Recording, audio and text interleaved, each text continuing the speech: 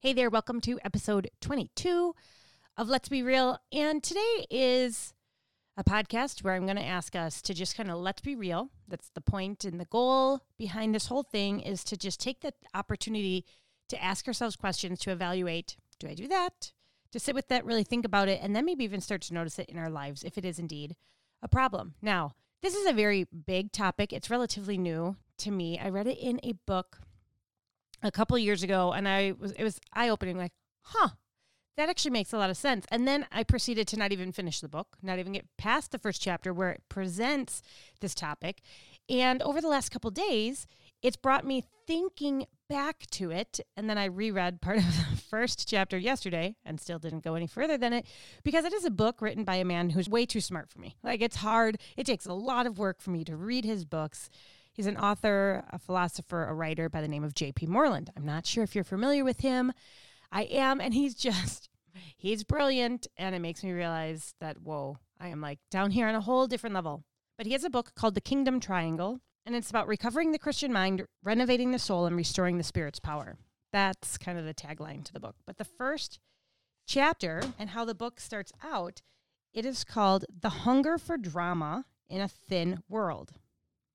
If that title doesn't make you go, interesting, I don't know what will, because I think we can all agree that around us, we see a hunger for drama. And I was just really surprised to kind of hear how it's laid out in regards to Christians and our Christian walk.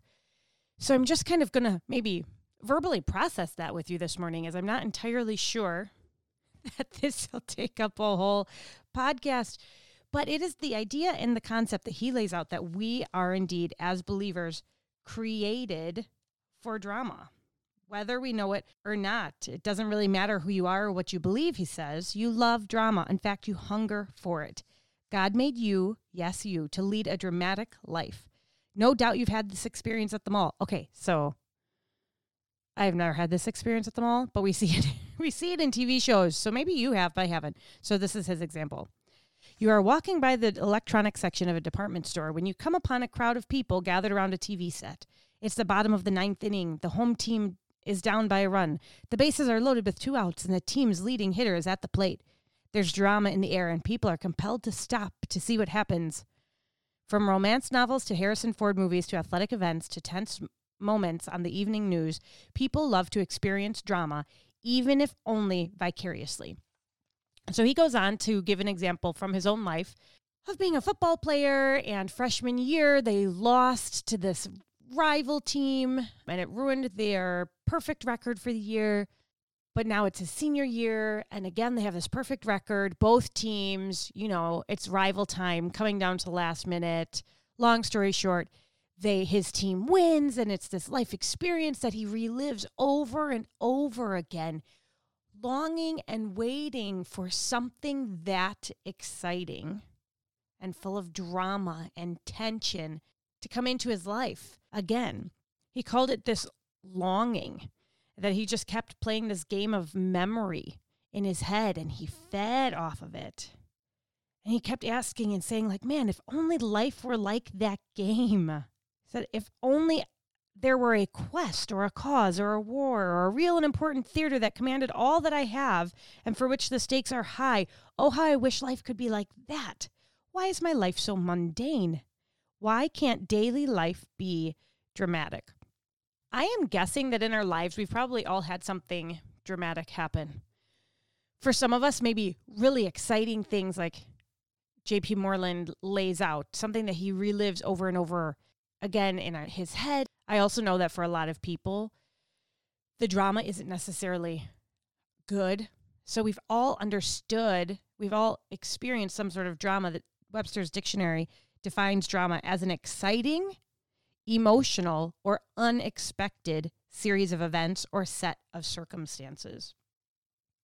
The book continues to talk about this persistent hunger for drama that we have. And it's typically because we feel boredom in our own lives. We are unsatisfied in our own lives. I've heard it said that we would rather suffer than be bored in this culture that we live in. And in order for us to kind of fix and deal with this whole idea of boredom, for many of us, all at different times in our lives, and maybe not always, but possibly sometimes, we'll look for drama. We will look to drama. We might even create drama or invite in somebody else's drama just to help alleviate our boredom. And this creates just an addiction to these dramatic stories and, media-driven celebrities, sports, and other vicarious substitutes, right, for our own authentic drama. Okay, so I like drama shows on TV. I really enjoy them. I just got turned on to 2 true crime podcasts.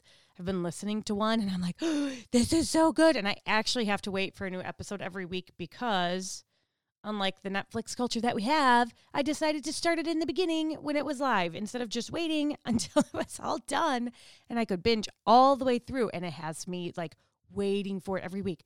Wait, what day is it? Is the next podcast coming out? I got to hear what happened next. Like, it draws you in.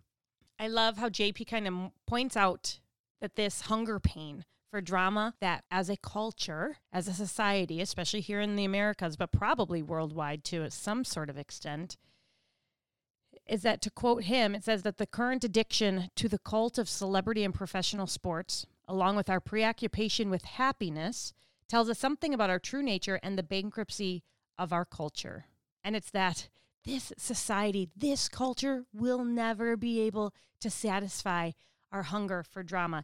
He continues to go on through this chapter. There's a ton of information. It's very difficult to summarize. He goes in and talks about a book called The Crisis of Our Age by Pitram Sorkin, and it's really talking about the different types of cultures in the world, really talking about one that is, I think, very apparent and very obvious to us in the world that we live. So he's talking about a culture that is primarily driven by happiness, and that is what they're searching for, not necessarily meaning or purpose, but the feeling and the experience of happiness. From the book, it says, happiness is a good thing, all things being considered, but if it's overemphasized or made the focus of one's life, it leads to depression, a loss of purpose in life, and a deep-seated sense of fragmentation. It says that, in short, it can ruin your life. For one thing, there are more important things in life than being happy. There's a larger meaning and a bigger purpose that should be our life's aim. Simply put, we are wired for more than happiness. We are made to live for God's honor, by learning how to become spiritually competent, mature members of his kingdom, and to make that kingdom our primary concern. And he goes on and just talks about so much destruction in us as people, in our culture, by this kind of pursuing of drama. And when the hunger of drama isn't fulfilled because this society, this culture can't really sustain and truly fulfill the hunger of drama that we have, then we're looking for happiness, anything to experience and to feel. Hungering after and searching them for happiness, in turn, does destroy us. Because when we don't have it, when that's our aim, we're faced with the opposite. And then it talks about how then you see a bunch of empty selves, and he goes on to define what an empty self is. You really should buy this book and read the first chapter. And then you can put it down and you can stop again. And then he goes on to define a tool that philosophers use called thin and thick worlds, as they kind of have these discussions around possible worlds. I don't fully understand all of it, but I would say that the difference between a thin world and a thick world is a thin world is one without a whole lot of morality or purpose or deep thought or philosophizing. It's one that has like zero meaning. We're just here. We're just doing our thing. That's it. There's no afterlife. There's no nothing. Like, it's thin. Think of a skinny little book. There's not much to say about it. In a thick world, he uses the example of Islam, would be considered a thick world where there is a purpose, there is morality, there is a God, there is an afterlife, there is all of these things that make it more substantial, if you'll say. Thicker book, like a thick world. But it's in this discussion between a thin world and a thick world that really makes me wonder. I was like, man, do philosophers just make up more stuff to help them talk about more stuff? Okay, anyway, he talks about and kind of describes a little bit more of what this hunger for drama looks like in a thin world, in a world where there's not a whole lot of purpose or drive or morality, where there's not a whole lot of depth, but in that possible world of a thin world, he talks about how people are made in the image of God, whether or not they acknowledge it. And the hunger to be part of some dramatic purpose bigger than they are will not go away.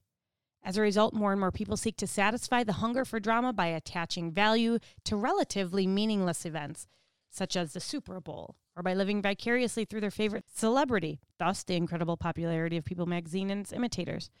Since these substitutes for real drama do not satisfy, they become addictive. And as a result, society is increasingly populated by passive people whose greatest fear is not suffering, but boredom. And he goes on and on through study after study to define what this looks like in a thin world and what this looks like in a thick world. And a lot of times they're like, okay, I don't really understand all of this. This is too much for me. But what I take away from all of this and what hits me and strikes me is this concept of drama. How we are created in God's image. And that includes a love and a hunger for drama. And I've never really thought about it. It's like, okay, so if I have this in my life, this desire for drama, where am I going to allow that drama to come from? Because drama can be made and it can be invited in, or it can be placed in something. There is a book called Visual Theology, and it's written by Tim Challies and Josh Byers. And it's talking about, essentially, the drama of the gospel, the drama of God. All the world's a stage, and all the men and women are merely players. But it isn't a tale told by an idiot full of sound and fury, signifying nothing. In this book, they will remind us that we are all part of a great tale, a great drama that is guided and directed by a sovereign storyteller. For some time, Christians have understood it as a 4-act drama, and they go through creation as Act 1, the fall as Act 2, redemption is Act 3, and then a new creation is Act 4, and they lay it out as a big picture drama, and it has all the components. It really, really does. It has, this beautiful beginning of God is the creator, and man is made in his image, and everything is good, and man was made for perfect fellowship. Like, we've got this beautiful start, and then we have this fall, the crash, like the impetus for the rest of the story, right? We've got man falling into sin and man being banished from God's presence. But then mankind's relationship from God was severed. And now mankind and the earth are living under a curse. So now we have the problem. And then you move in to Act 3, which is the redemption. And then you move into Act 4, the new creation, and how it all kind of ties up all neat with a tidy bow. We are made to thrive in the drama of God and the drama of the gospel. We should be satisfied by drama in that. But just like we talked about in 4 different episodes of preaching the gospel to ourselves, the gospel primer, I think it was episodes like 18 to 21, maybe. No, less than that. It's back there. You'll find it if you want to re-listen to it. But if we're not preaching the gospel to ourselves, we're going to miss out on the drama. And if we're not focused on the drama of God and of who he is and what he has done and the story of him and his word, we're going to fill that need with the drama of this world. As my mom will say, look up, look around, Kmart shoppers. There is plenty of drama to go around. I mean, look everywhere. Right now, the world is full of drama. And I think some of that is the consequence of the fact that we've been trying to satisfy drama for many, many years in other things and other people and not God. But we are seeing it loud and clear all over. Our lack of focus on the drama of God, but on the drama of this world. We could go into a very long talk, and maybe we will in the future. So then what do we do about that right now in this culture with all the things going on? I think one of the points made in the book about this desire to be part of something bigger, to be part of a cause, to be part of a movement, that's being satisfied right now for a lot of people, is picking up causes and movements and wanting to be part of something bigger and being very vocal about it, which is great. We should be doing those things, but we should not do that in replace of being involved in the greater work of God and of the gospel. They can be done simultaneously, but we can't replace the motive of our heart with one over the other. Let's do them simultaneously. Let it be the drama of the story of the gospel and of God that drives us into the good works that he has set out before us, to move into these situations and to help and to do the work that God has set for us, to help with healing, to help so many other things. Like, I can't even have this conversation easily because, one, you're not in front of me, and I think it would be a dynamic, wonderful conversation to sit down with people and have. But two, it's going to look so different for absolutely everybody in this time with so much drama going on. So my question for you today, how I premised this podcast of we need to let's be real, is I'm going to back it up to something a bit more simple, not quite so big, not quite so world seen right now, but in our own hearts. Ask yourself, do I really hunger for worldly drama more than I hunger for the drama of God, who he is, what his story is, and what his word tells me? Because I think the very easy answer is yes, if we're all very honest with ourselves. And I'm going to point that back to relationships. And I think it's probably a pretty safe claim and a safe bet to say that we've all had drama in relationships. Can anybody yell an amen? through the iPhone, through the cell phone, through the computer, however you're listening. I think that's an easy one to say, is that relationships can come indeed laced with drama. It can end relationships. It can start relationships. It can cause a lot of difficulties, and it can cause a lot of difficult questions to be had. And we like to say, oh, you know what? That person's dramatic. They're just a drama queen. Yeah, there are people out there. But think about it. So think about this need for drama now. Think about that in not only your own life and in the life of others. I think it actually helps us understand things a little bit better. Like, okay, well, they're obviously trying to fill something. There's a hole and a hunger that they're trying to satisfy. Or you have to ask yourself, when you find yourself being a bit dramatic or spreading that rumor or gossiping about this person, being part of the drama, you need to ask yourself, okay, so what hunger am I trying to satisfy? And with what? I'm using the hunger of drama and I'm satisfying it with something that honors God or not. We are told in the book of Romans in chapter 12, I'll read it to you starting in verse 17, do not repay anyone evil for evil. Let's even say drama for drama.